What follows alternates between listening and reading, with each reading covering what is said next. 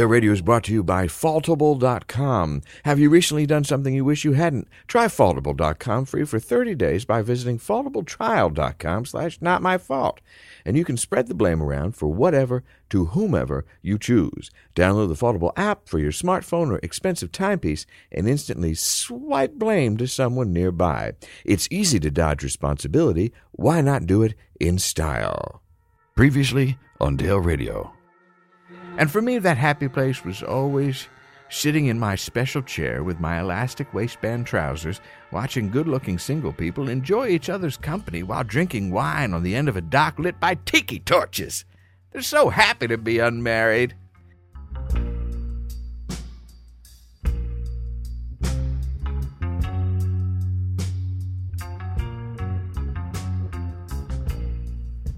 Oh, my goodness, folks, hello, it's me, Dale, and you're listening to another episode of Dale Radio, coming to you, as always, from the foul banks of the Gowanus.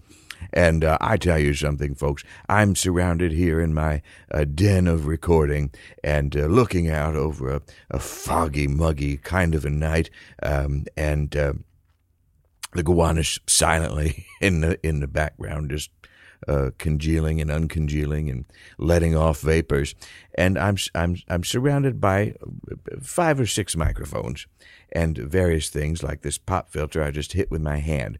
And I don't know if you've had a lot of experience with technology, but every now and again, I don't know if it's an immense solar flare that just is targeted toward in my direction, but everything just stops working.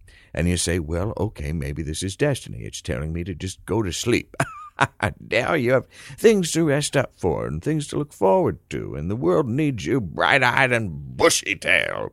Well, it's been a long time since either one of those things has happened. My tail has thinned considerably. But anyhow, so if things sound different to you, that is because I am basically recording this into a milk carton. I've got things taped and rigged and going to backup devices, and but I'm committed to you. I remain faithful to you, and I want to give you a great show no matter what, and that's what we have today. And I couldn't be more pleased with this one, with my guest, just a fantastic writer, and she's got a book coming out. And one of these people that are just knowledgeable. You know, you meet somebody that just has a well of knowledge. You say, okay, let's spend, some time together on your nice couch in your beautifully appointed home on a warm day as you give me some sparkling water. Yes, please. You see, just email somebody and you get to have a nice afternoon. Anyhow, it was warm today. It was very hot. I know you look to this program for weather. Podcasts are the perfect place to get weather and up-to-date information of that kind. And it was very warm. And, I gather it's cooling down. I think somehow there was a storm, maybe a big storm coming, and then a pressure front that came down from the top, and we got kind of squished in the middle, and we got a weird kind of a day, a very unusually hot and humid kind of a day. But I gather things are going to cool down. As I said, they're going to return to spring-like temperatures, and the pollen swarms will settle down, and my linen pants will go sit on the shelf for a couple more months. Living in New York or any humid climate, one has to have the right trousers. That is just key. And it's no secret, as I have talked about at length on this program, and any other that'll have me, come to think of it, that I do have some trouble locating pants my size that aren't simply 2 pieces of all-weather tarp held in place with bungee cords. Sometimes I do shopping at Lowe's, but I also have to go online to shop. It means if I go to Soho or something, no, they don't even carry that size in the physical location. So I go online to shop. Well, as it turns out, things are getting difficult online for old Dale. And I had to go into a microsite. Have you ever been to one of these? Well, I highly recommend it. This is a site that's somehow embedded, I don't know, kept in the back room of a regular retailer's main site. Here's what it's like. Imagine asking a clerk if they have any in back, and the fella gets a special key card from his manager and leads you through swinging doors back past the employee washroom, and then outside into an alleyway that backs up into a Chinese restaurant. And maybe someone is there sitting on a bucket turned upside down, taking feathers off a duck, something like that. And you wave hello, but then the person you're with, Kenny, he instructs you not to make eye contact with anyone, and he opens up a pair of those hurricane cellar doors, where Dorothy was supposed to go during the Twister. And instead of a group of huddled farmhands, you find one very upset woman named Dolores, who has thinning hair, and she sits in front of a row of metal shelves like the kind you'd find at Home Depot, just bare bones and racks of big and tall sizes for people like me, like whatever the male equivalent of Lane Bryant having a yard sale. That's what it looks like down there. And that's what the big and tall section of BananaRepublic.com felt like. I had to turn my screen to landscape mode to select a pair of pants my size. Anyway, I got them. And on a day like today, they were just fabulous. Absolutely essential.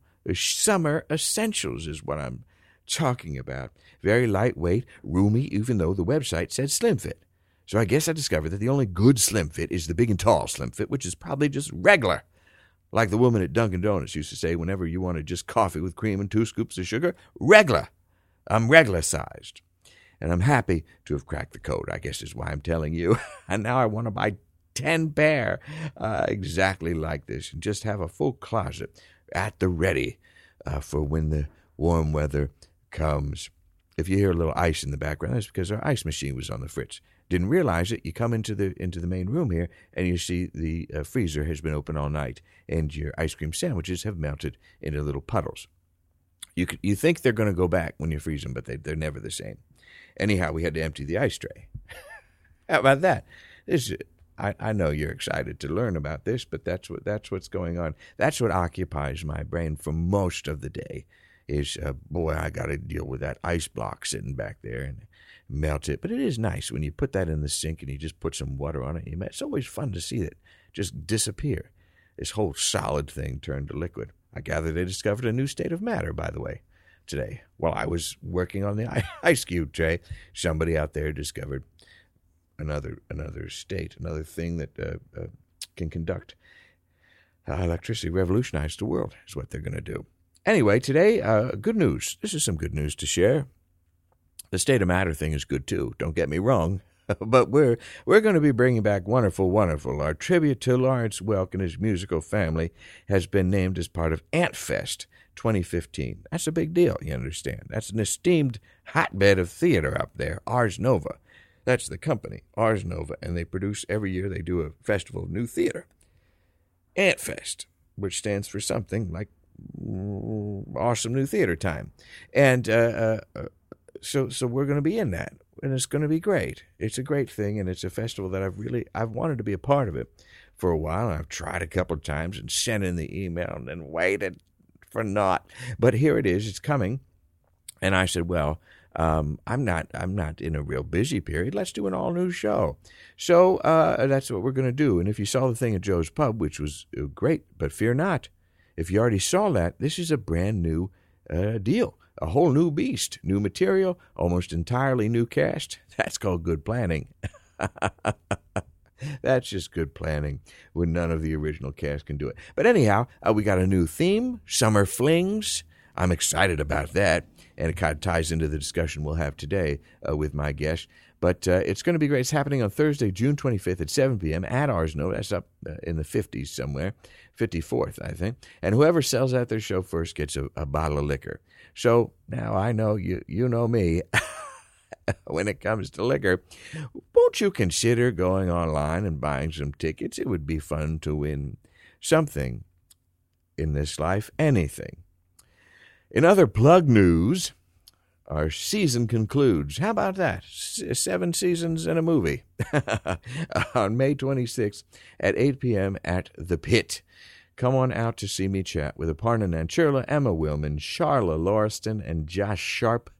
A lot of the same sounds you have to make with your Charla Sharp, non-Charla Aparna.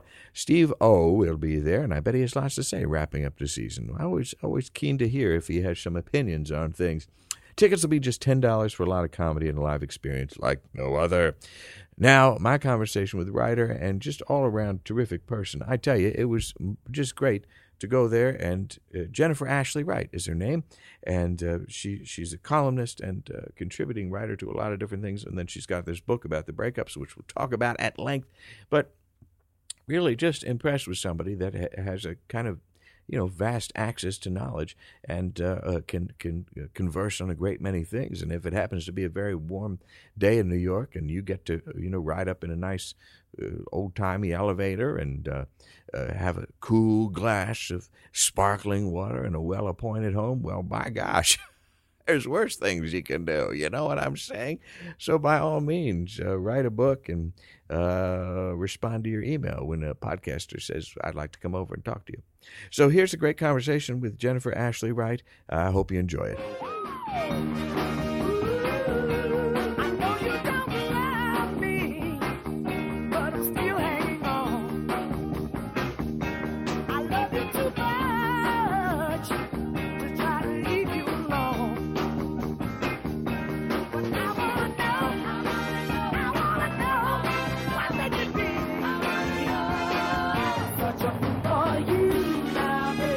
Oh, my goodness. Well, I'll tell you, I had a great time coming over here. I saw a celebrity, the gal that was she helped out at the Newhart's place, at the hotel, the inn in Vermont. Yes, where it was all a dream. Where she had the beautiful sweaters. Well, don't ruin it for everybody. Oh, well. Stephanie, was that what her character's name? Mm-hmm. I saw her looking radiant, carrying some shopping bags. Mm-hmm. And then on the 6 train, I saw a guy taking selfies. Have you ever watched that process? I have not watched that process. Oh, it's because his resting face was kind of sad, kind of turned down. But then he would turn on the smile on the subway with his big choppers beaming. It was very uncomfortable. And I got to when you get to laughing at something and you shouldn't. And you laugh more. Anyhow, well, let me introduce you.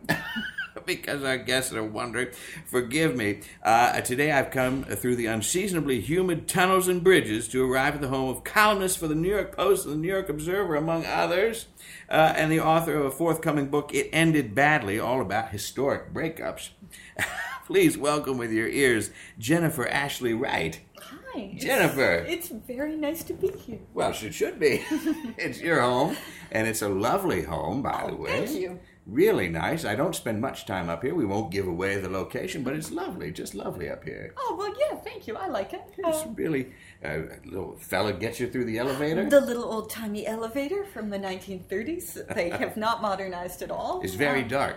It's very dark. It's like a haunted mansion. That's why I chose it. That's why you chose it? Are you drawn to that kind of thing? A little bit, The macabre? Oh, aren't you? Sure. Yeah. I mean, I don't sleep under, black lace and that kind of a thing, but sure. No, I liked it. I like the view of the church across the way. Is the blanket I'm sitting on real fur? I do not believe it is. Okay. I think that is from Pottery Barn. Okay, well, we appreciate the good work that they do. And do you prefer Jen? Jennifer. Either way. One is fine. All right, well, I'm Dale, and it's wonderful to have me over, and we're pairing the podcast with some nice sparkling water, which is exactly what's called for, and I wanted to talk to you for a while now, ever since I saw your book come up on the list of my monitoring system of great books that I should look at. It came up, and It Ended Badly is what it's called, and I think it's key to have people on well in advance of when their book is out. I am happy to do this. It's a good way to build buzz, isn't it? Yes. You're going to see some numbers spike with this.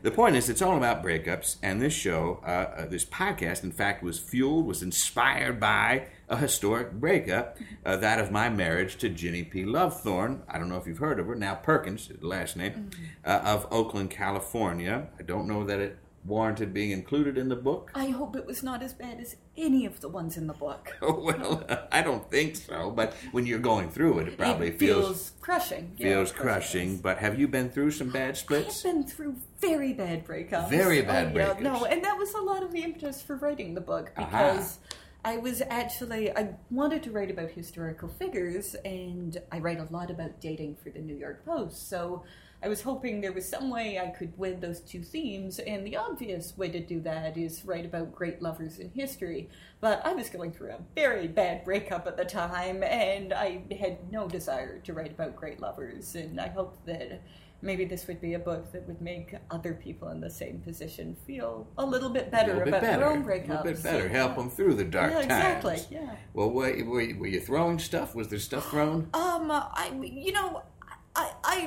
don't think I've ever thrown anything.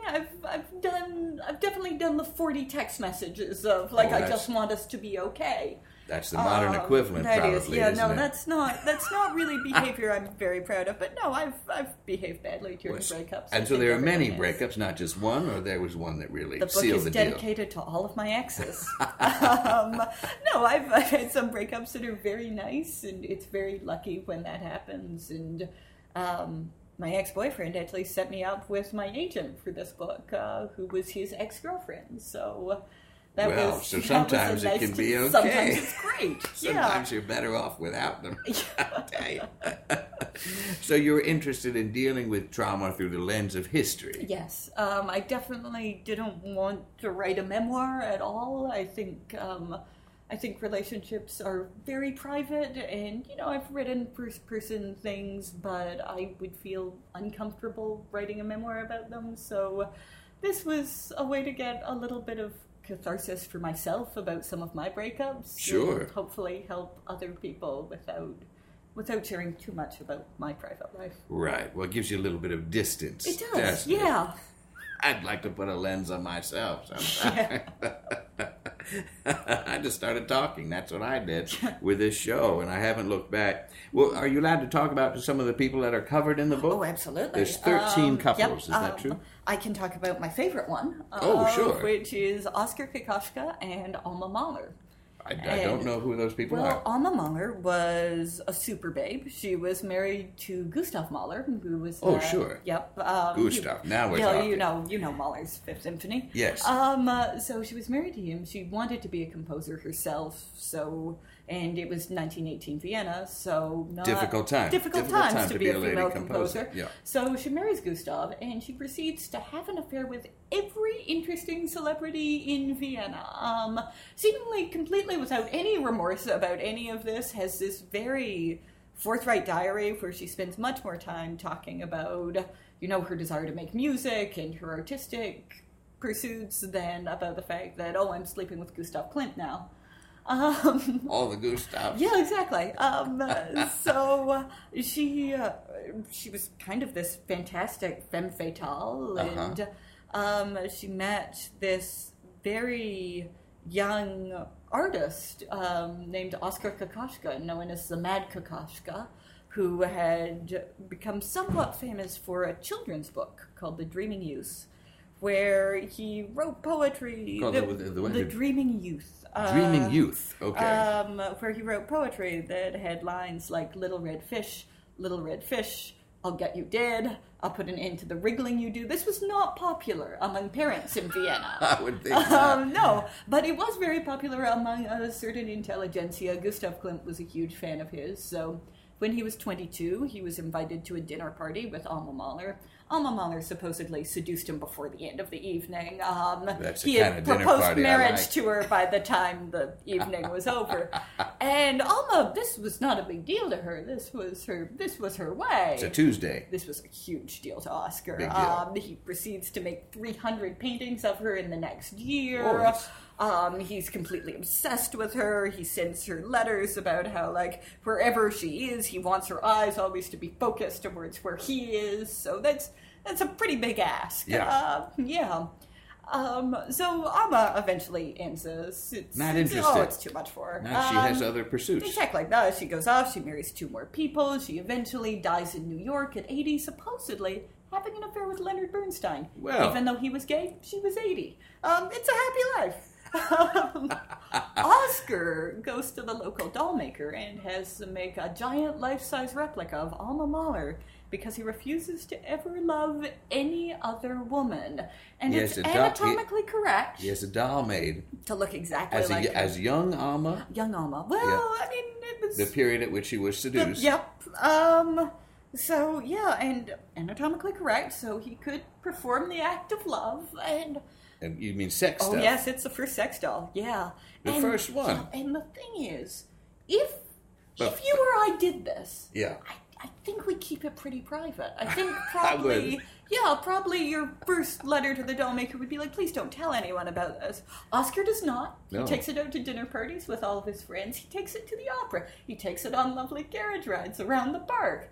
And the amazing thing is that his friends are incredibly nice about this. He gets made a professor at the university while he's hanging out with the sex doll. With the doll. People bond with the doll. There are people who felt like they had independent friendships with it.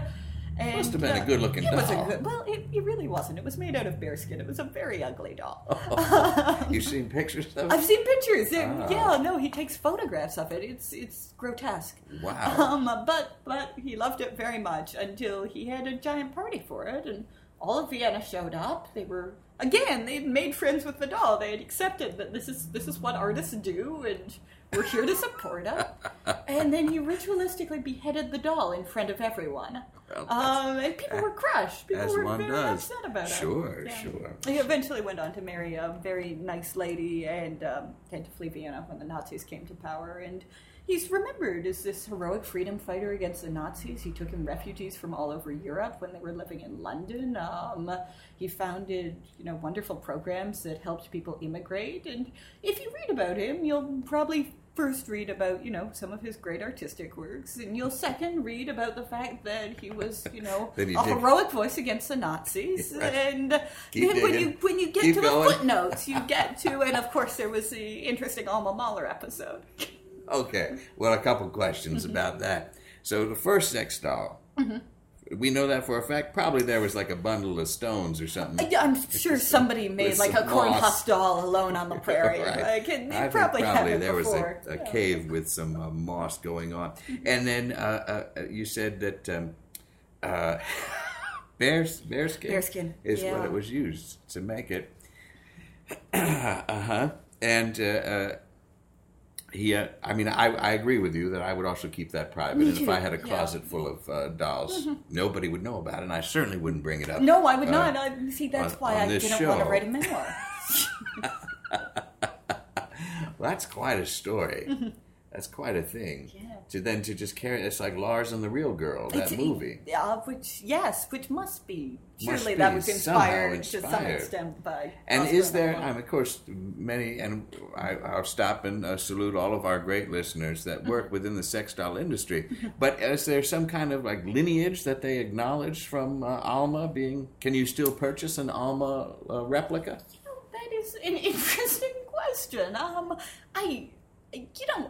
I have no idea. I hope that has made its way. That story somehow made its way into the sex doll industry. It'd be nice if the first edition or something. Well, she was a very beautiful woman. I'm sure she would make a fine modern day sex doll. Well, that's what I'm saying. Yeah. Some people like to think about the old times or something. Sure. If you're really going to go through with a fetish of Vienna. You go all the way back. Go back to 1918. From the Femme Fatale series. Well, that gives me a lot to think about. How did you figure out just these 13? Well, there were some that I knew I wanted to do. This one, obviously. This one, I actually... Where did you hear that story? When I was 14, my parents took me to an experimental theater where they had done a play based on Oscar and Alma. So that's why. So I 100% knew that I wanted to know more about that one. I knew I wanted to do Carolyn Lamb and Lord Byron because... they're just two people who seem to enjoy breaking up so much. Right. There were also some characters that frankly shouldn't be in there, but I love them so much as historical personalities that I kind of, fortunately, in addition to doing everything else in a bizarre way, they also had some bizarre breakups. Timothy Dexter is one of those. Which is who? Oh, he was one of America's first eccentric millionaire. He told everyone his wife was a ghost. She was not a ghost. She was sitting right there. Alive. She was right there. We've been at some parties where you feel like you'd like to say that. That is the crux of that chapter. So there's things we can relate to. I hope so, yeah. In all of them. Well, did you? So they're not necessarily famous for the breakups, but you got a couple of them in there. And yes. Fortunately, they had a breakup. Oh, yeah. No, and Timothy Dexter is such a crazy life story that I wanted to They couldn't possibly maintain a relationship. Oh, no. No, and then there are some people who obviously went on to very happy things afterwards. Sure. And anybody you leave out that came close to being the worst? There were, one thing that does bother me about it is there are no stories from the Eastern canon. So I would have liked to get something from Asia in there. And there was one that, I can't remember her name now. It's the lady who wrote the Pillow Book, and and she wrote extensively about her breakup. She was very erotic. She was very erotic. What was her name? It's Lady. I think it starts with M. I'm ashamed that I don't remember it, but I would have had her in there, but her breakup just didn't seem as bad compared to most of the people who were in there. Right. It came down to Timothy Dexter, her, and she really should have been in there, but I couldn't live in a world where people weren't able to talk to me about Timothy Dexter, so. Well, you've made that reality a possibility. And what do you think drew these people together in the first place? What do you think draws anybody together in the first place? Good point. I figure power. Power, probably. I think a lot of it actually is like good old-fashioned looks. Like, in some of the cases, not so much. In Lord Byron and Lady Caroline Lamb's case, Carolyn's friends told her that she really shouldn't go out with Byron because he was ugly and a chronic nail biter and had a limp. She said, if he's ugly as Aesop, I still must know him. Kind of a burn for Aesop. Yeah, I know. Yeah.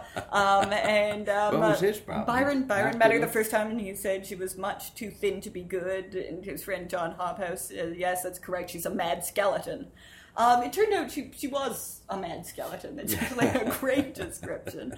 But they both worked through their initial lack of attraction and made one another miserable for years and years. Well, certainly the circles I run in, podcasters, it's all about power. Oh. And the people that, you find yourself in a relationship, they get, a little turned off at a certain point. Say, well, you're the one with the podcast, and I don't have one. Oh, I know. It's difficult. I'm sure that was a problem for Kissinger, too. Yep, exactly. Yeah. I've often pointed to that as an example within my relationship. And he's been kind of a model for me, too. Really? Yeah, sure. But the dynamic is tricky. People want balance. Mm-hmm. They don't want Tom Cruise. They don't want Tom Cruise. Well, and people continue to go out with Tom Cruise. He seems unbalanced, though, doesn't he? Oh, he's mad. Just mad, like a skeleton. He's a mad skeleton. Yes. I like that description. I'm going to use it for a while. Now, you have a background in a relationship writing. I do have a background in relationship writing. Not really. Columnist? No, I write a lot about dating for the New York Post. Dating, okay. So it's a lot of stuff like talking. This week I was writing about couples breaking up in IKEA. So it happens a lot. Listen, I won't go there. I won't go there anymore. Really? Yeah, I won't go. It's ended badly? I've had very heated discussions in that section just beyond the warehouse part, the do-it-yourself thing. Right in line, right before you get in line, that is where some of the worst arguments I ever had with my ex-wife happened, right there. What? And you realize you're arguing over tea candles. You are. You say, I don't need these anyway. Mm-hmm. So I've often walked out of there without anything, just a kind of grumpy mood and an upset partner. I've heard that from many, many people. And what is it about that? I don't know. Being corralled and cajoled? I think it's the enormity of it, right? And the fact that you have to take a boat. It feels like you've gone on a voyage. Oh, here you have to take the ferry. Yes, yeah. Yeah. I've never been to IKEA with a significant others, so I've not experienced this I would avoid it unless you're ready to do Splitsville. But you don't need to... I think there's also something about people attach something to we're going to buy a couch together. I think there's a lot of stirs up a lot of emotions. Yep. lot of feelings. Not just let's go have some meatballs together. Again, everybody said the best thing you can do is just eat the meatballs first. Just carbo load before you go, so you're both fat and happy going into it. That is the best. And they put all the food after the checkout. You make a beeline right there. I think they should put that before. That should be in line. You should have soft serve. You feel a lot better. But I do a lot of coping with food. So what's it like a day in the life of a dating columnist? Oh, well, I don't only write about dating. I write a lot about the history of fashion Sure. too. Sure. But gosh, a typical day for me. And let me just say, I'm not asking this because I'm unhappy in my current position. And come flyer with me, the nation's premier hander out of flyers for comedies and musical shows up on Broadway. But I'm just curious about what it would be like to have a job where you're writing and thinking about great things all day long. Gosh, my life is pretty spectacular. My boyfriend wakes up around 8 o'clock. I get up, I make breakfast. He nudges you and says, "Make me my food woman," and I go off and I do that. Where you get pancakes, granola? What's going on? Well, they're breakfast brownies right now. So breakfast brownies? Yeah, you started a new job. So, what is that? So a layer of bacon? Yeah, no, layer of eggs. Just delicious bacon baked into brownies. But yeah, like toast and eggs. So we do that. He leaves around 9 o'clock. I go immediately back to bed. Good. Yeah, no, I sleep until 10:30 or 11. Then I tend to go to the gym. Sure. I meet a friend for lunch. I come back home. Get the creative home. process going. Yeah, exactly. Yeah, no, you talk about, hopefully a friend who will let me talk about Oscar and Alma for a while.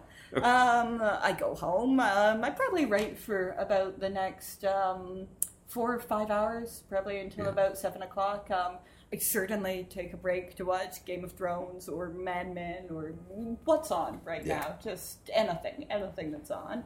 I write for about 5 hours, and then I usually go out in the evenings. I write a column about parties for the Observer, so sometimes... About parties? Yeah, so sometimes there are fun things. So my life is perfect, basically. So it's great. It's crazy that you can make a living doing this. Well, I did have a satirical cartoon that won an award for the Columbia School of Journalism when I was in high school. So it's not a competition. It's not a competition. So you won. But, I get it. And you said you grew up in Charleston? Well, in Midwest. I grew up in the Midwest.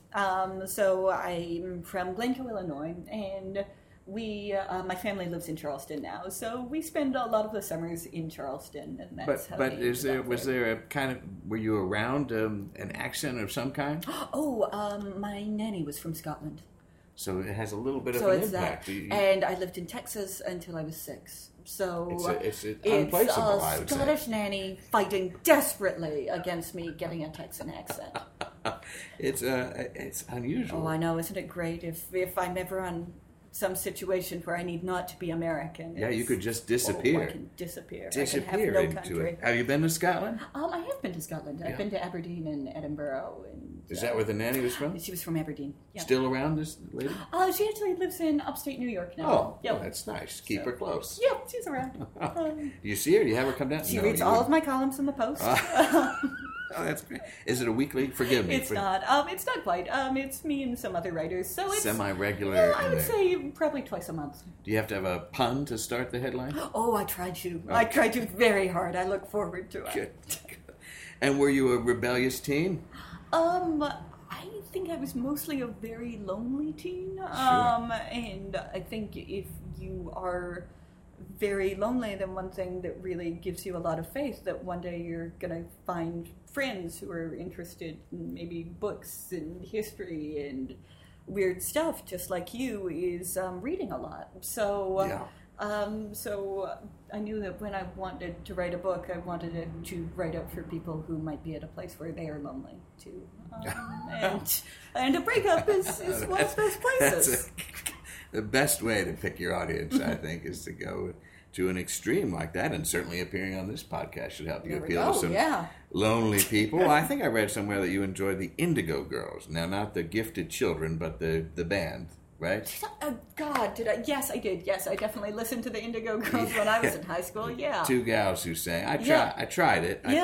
I had a friend who was a big Lilith Fair kind of a cappella singing. She drove a car, she hand-painted purple, that kind of scene. Yep. You know, and she said she was way into those gals. But I'm not saying I disliked it, but I liked the Beaches soundtrack more. Well, that's very variety, understandable. just variety. Yes, you wanted the mix, yeah. I couldn't tell you the difference between a single Indigo Girls song. They all sound the same, but that's the point. That's the point, because it's just about establishing a mood. Exactly. Well, hello to our listeners at Wheaton College. What soundtrack to your youth, if you had to pick one? I discovered The Clash in college, and I absolutely loved them. I thought it was great. I feel like it was a moment like other people had with Nirvana. I just listened to London Calling over and over. At the time, I was dating someone who only listened to Bob Dylan, so I think that was a sign that we were not meant to be. No, those two worlds, it's tough to have them together. They can't collide. It's tough to occupy, it seems to be. And do you know Drew Grant? I do know Drew Grant. She was a guest on this show. She also writes over at The Observer. I know she does. Yep. Sometimes I've written for her. About TV. Oh, that's it. Yeah, she's a favorite of mine. I like reading what she is. She's kind of sad and dark and beautiful in a very Oberlin way. I know. And Ari's doing great. Have you hung out with both of them? No, I have not together. I've met the fella, but what's it like over there? Because I imagine that newsroom from like All the President's Men or something. That's the one, isn't it? Yes, that's exactly the one. With all the clacking of the electronic keyboards and the passing around of phone books to look up contacts. I think the Observer actually does strive for that more than a lot of other newspapers. So, I think there is an old timey quality to it. We've got the guy with the hat. And that goes along with that. Yeah. What do you think, after all this research, that there is a good way to break up? Oh, I think that's a really good question. Well, I think there are definitely some bad ways to break up. Texting? Well, no, I don't even think it has to do with the medium. I think, if your relationship was primarily conducted over text, fine, go ahead. Emoji? Make it an sad face emoji panda.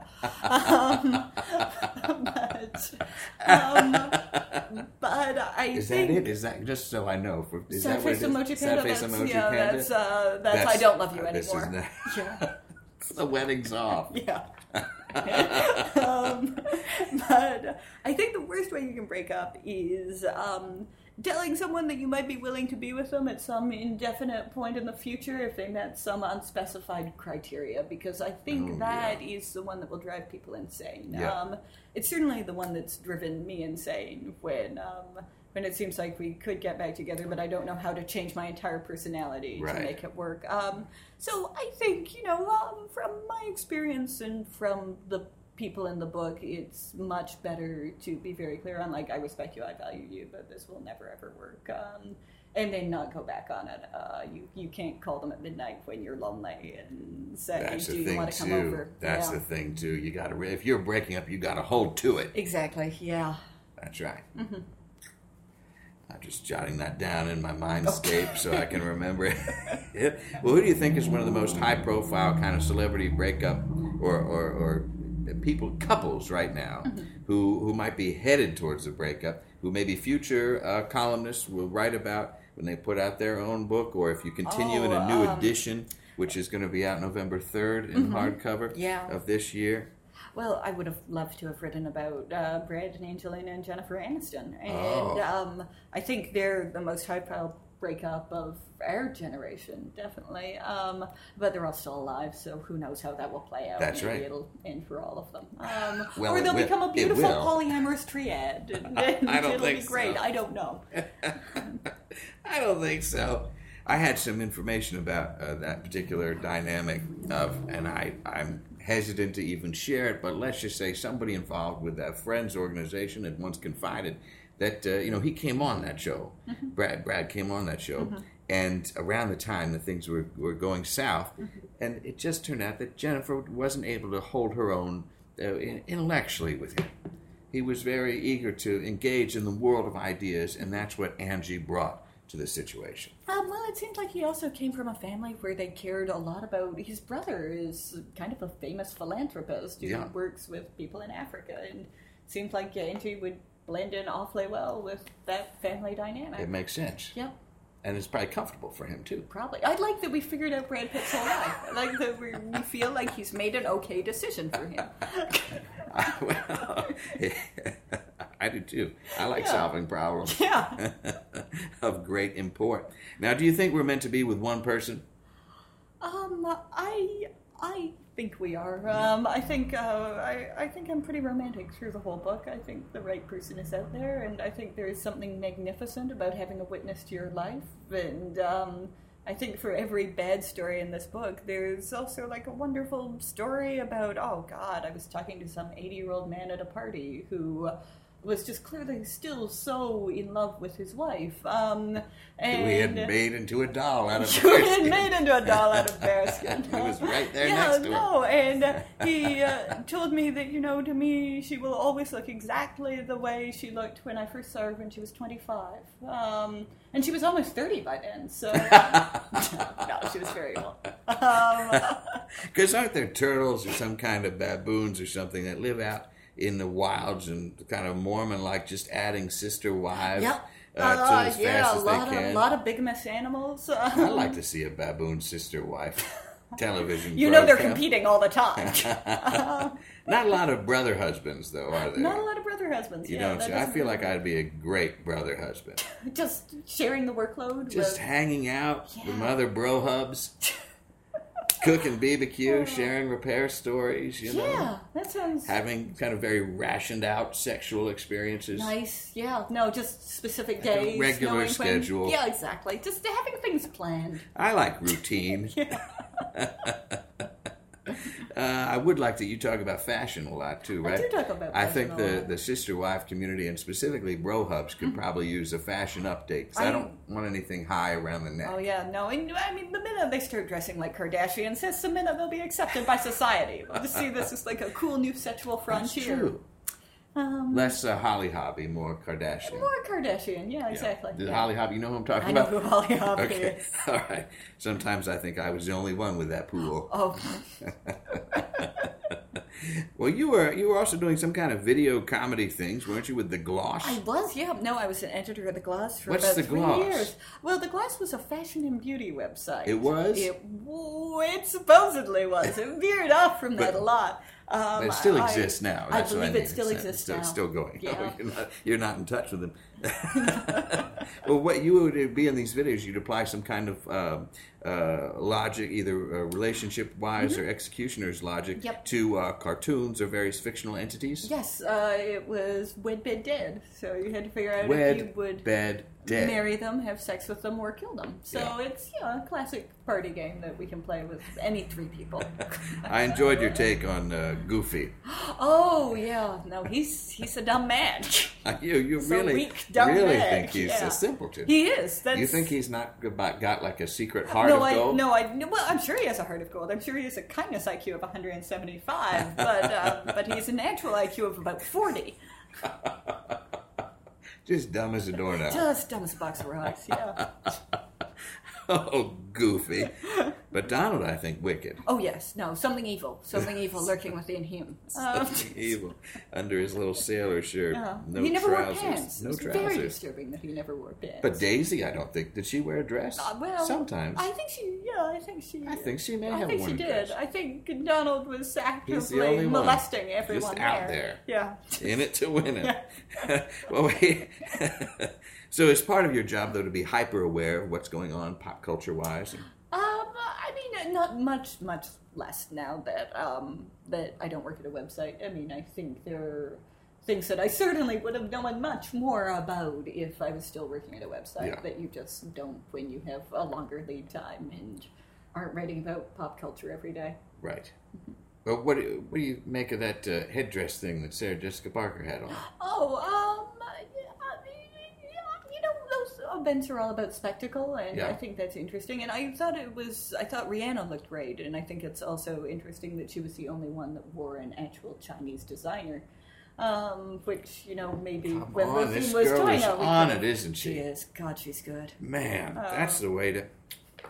I admire everything about her. You think things are looking okay for us? I hope so. Okay, it sounds right. You watch a lot of TV, though. You mentioned Mad Men and Game of Thrones. TV's great. Are Sunday nights going to be the same for you when Mad Men is over? It's going to be hard. I mean, like Keith Olbermann, who wants me to know that if you see me answer, he comes on and talks about how, like, well, when Mad Men dies, it's going to be like watching my father get executed in front of my eyes. That's right. And Oprah's lady friend, Gail also has thoughts. She's also a lot of. It's not going to be like watching my father die. My father is alive and well, so good. So I'm not that tied into it, but I am very excited to see how it ends. Yeah. Do you have thoughts? Do we want to speculate on the ending? Will this be out? I didn't realize that people had all these conspiracy theories going around how you D.B. Cooper. Yes, but until like the last year or so was I aware that all these things were supposed to. It is a unit to me. Because, and this is why I wasn't aware of those kind of conspiracy things and trying to wrestle it into the real world somehow, that this is a fictional account. This is a thing that exists out there. It has some ties into, but it's a completely separate universe. Oh, yes. And we see some things just so we know that we can like place it within the context. But it should only end in that world. He shouldn't suddenly cross over and become... and now he's Steve Jobs. Right. Or I said maybe he's Bob from Bob's Discount Furniture Store. Exactly, I mean, it just doesn't... That would be less satisfying to me to know that the whole time he was just lurking as part of our own history rather than out there forging his own. I don't think it's going to end well because I think it's going to end in ambiguity, the same way the whole thing has gone along. Well, that's a lot of thinking about Mad Men. I know, but I do think one thing it does very well is that you get, I think, a very authentic sense of what it must have been like for people on the day Kennedy was assassinated. Just how that was a moment where the country stopped. Right. And I think, unless you really like to read about history, those are things that are hard to convey to people. And I think the show does a great job of capturing what it would have been like on some very significant days in the nation's history. Right.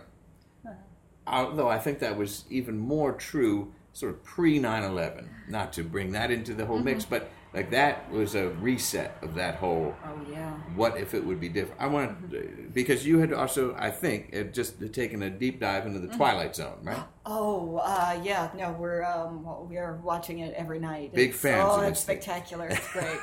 What's the scariest one for you? Oh, can I tell you my favorite one instead of the scariest one? Yes, sure. You didn't have to be scary. All right. The scariest one for me is when the little girl version comes back and she killed a person in her past, and that's a twist. But my favorite one is the one where this aging couple is able to get hot young robot bodies, but they have to pay $10,000, and they can't be separated. They only have $5,000, and the old man goes to like an underground poker game run by clearly a mobster, and he doesn't know how to play poker. The mobsters have to explain it to him, and he gets to his final hand, and he's lost all his money, but he could win back his $5,000. And the mobster says, "Hey, sonny, what are you playing for anyway?" And the man explains, like, well, it's about my wife. I can't be separated from my wife. And the mobster has a winning hand, but he puts it down and he says, "You won this round." And it's beautiful and heartbreaking. And, they go back to the robot hot body people, and they decide that the man should take his new young body so he won't be in pain all the time anymore and won't be in his 80s. And he takes it, and this young man comes out and spins around and dances with his 80-year-old wife, and he talks to her about how they can do everything they've ever wanted now. They can go on vacations, they can do all the great things you can do when you're young. And his 80-year-old wife is still in her 80-year-old body, and she kind of nods slowly, and then he goes out to the other room and says, "Now I'm only holding him back." And you realize they're going to have to be separated, and then the man comes back and he's exchanged his hot new body for his old man body and said, "I realized that I would rather just be there sitting with you." It's heartbreaking. I'm going to cry. I love it. I love that episode. It's beautiful. Is beautiful. Yeah. My goodness. Well, you do like things, any story that has somebody making a new version of themselves, though. You are drawn to those. I know. Are there robots in the next room? You're working on something over here with the dress form. I think a lot of people who come to New York want to make a new version of themselves, and they want to make a life that they dreamed into being a long time ago in their childhood. I don't know if you did that, but I certainly did. Well, sure, I had to from the ashes of that great breakup. Mm-hmm. I reinvented myself. Mm-hmm. Now it's this it's moderately this successful, beautiful podcast. It's so wonderful. But I was gonna. That's a lovely one, and I was gonna tell you mine because it's. I think. It wasn't the original series, but I think in the 80s or so they relaunched it. They relaunched the thing, and I think that it was part of this, and I don't remember all the details, but it was something where they were time trappers or some kind of people who lived in between the seconds, and they had to protect the timeline or something. I'm not exactly sure. As one does. Who their employer was, but every few moments the show would have stop. And the scene would stop, and these guys in blue suits, those kind of body suits that you wear, I guess, like green screen kind of suits. They sell them for Halloween now, in case you want to be a frightening crayon or something. But they were in blue, no faces, and they'd switch everything. They'd take everything and replace it with an exact replica of what it was. And this was, and I guess they were in a hurry to get it all done within the amount of, I didn't understand it. But that's the reason that we people in the normal world, we think we left our keys somewhere, and then we looked and it wasn't there. No. It's because somebody had goofed up. And one of these things resulted in, like, missing some, they couldn't find their keys, so they missed the thing, then they got in the car, and then they were hit by a train, whatever it was. But it was a spooky idea that there's these things lurking out there in between time, slipping between the second hands. Oh, I don't. You like thinking about sci-fi stuff, though? Clearly you do, because you have all these. One thing I'm not a huge fan of, but I'm always compelled by what we're talking about with this Kennedy thing. That's why I want to bring it back to that, because it's multiverses, and this idea that every decision could spin off into a myriad of other decisions, and then those all exist within their separate universes. It gets a little, dizzying. Oh, well, we all do that, don't we? Everybody thinks about how if you had stayed with one person instead of another, or if you had gone to a different answered city. That text at midnight. No, exactly. Well, there'd be a universe where Henry VIII was okay with everybody. That could have been he was syphilitic. Or maybe he was syphilitic. We don't know for sure. Well, or maybe Carl Andre wouldn't have pushed Anna Mandietta out the window, if that is indeed what happened. That's what people say. A universe where I bought mint chocolate cookie instead of mint chocolate chip. Everything would be different. Lots of potential is what I'm saying. But with the Kennedy thing, and a lot of people that write those, because you're a writer, people who write those alternate timelines, they're obsessed with either Kennedy being shot Yes. as the pivotal moment in which all history hinges, or World War II. Well, it's one where we have videos. Those are things where we start to have videos. That's a different kind of... Honestly, that's where history gets much less interesting to me. I like a lot of disputing accounts. There are a lot of stories in the book that, like... It's commonly accepted that this probably didn't happen, but it's a great story, so let's work it in anyway. Shouldn't writers, though, be more curious and go back into time a little bit more? Say, this, like, what happened if that guy took a swim instead of went the other direction? More so than Kennedy being shot or not. He lives another term, and then what? I don't know. He's usually shot again. He's probably, in this in their series. theory of Kennedy surviving in their quantum leap jump. I've never understood why Kennedy is the big one for... Yeah. I think it's what you were talking about before, though, that was the moment that seems to be so... you want to know what it was like to have the world stopped in such a way. Everybody had a thought about that. Yeah. The next book I'm reading is all about terrible plagues in history. Oh. Mostly it's the water, isn't it? A lot of it's the water. A lot of it is the water, or the lack of water. Nostradamus found out, like, you're probably not going to get bubonic plague if you clean yourself, right. Which was a better strategy than hiding out in sewers, which was what people were legitimately doing, with the thought that you'll be exposed to so much disgusting stuff that the plague won't find you. That's not a good plan. That's a terrible plan. That was a bad plan for people for a lot of reasons. That's like if I stay at this crummy job, I'll somehow rise somehow up. it'll I'll work be out recognized right. for my talents. No. Get out of there. No. Well, you can't though go through life thinking also, what if? No. Right? Well, you can, but will it lead anywhere? I've always thought that my perfect version of heaven, which was based on a video game that I played when I was a child called Afterlife, was that you just got to sit in a movie theater and plug in if you'd done one thing different, if you'd gone to college differently, and you could watch the way your whole life would play out if you just made those one different choices.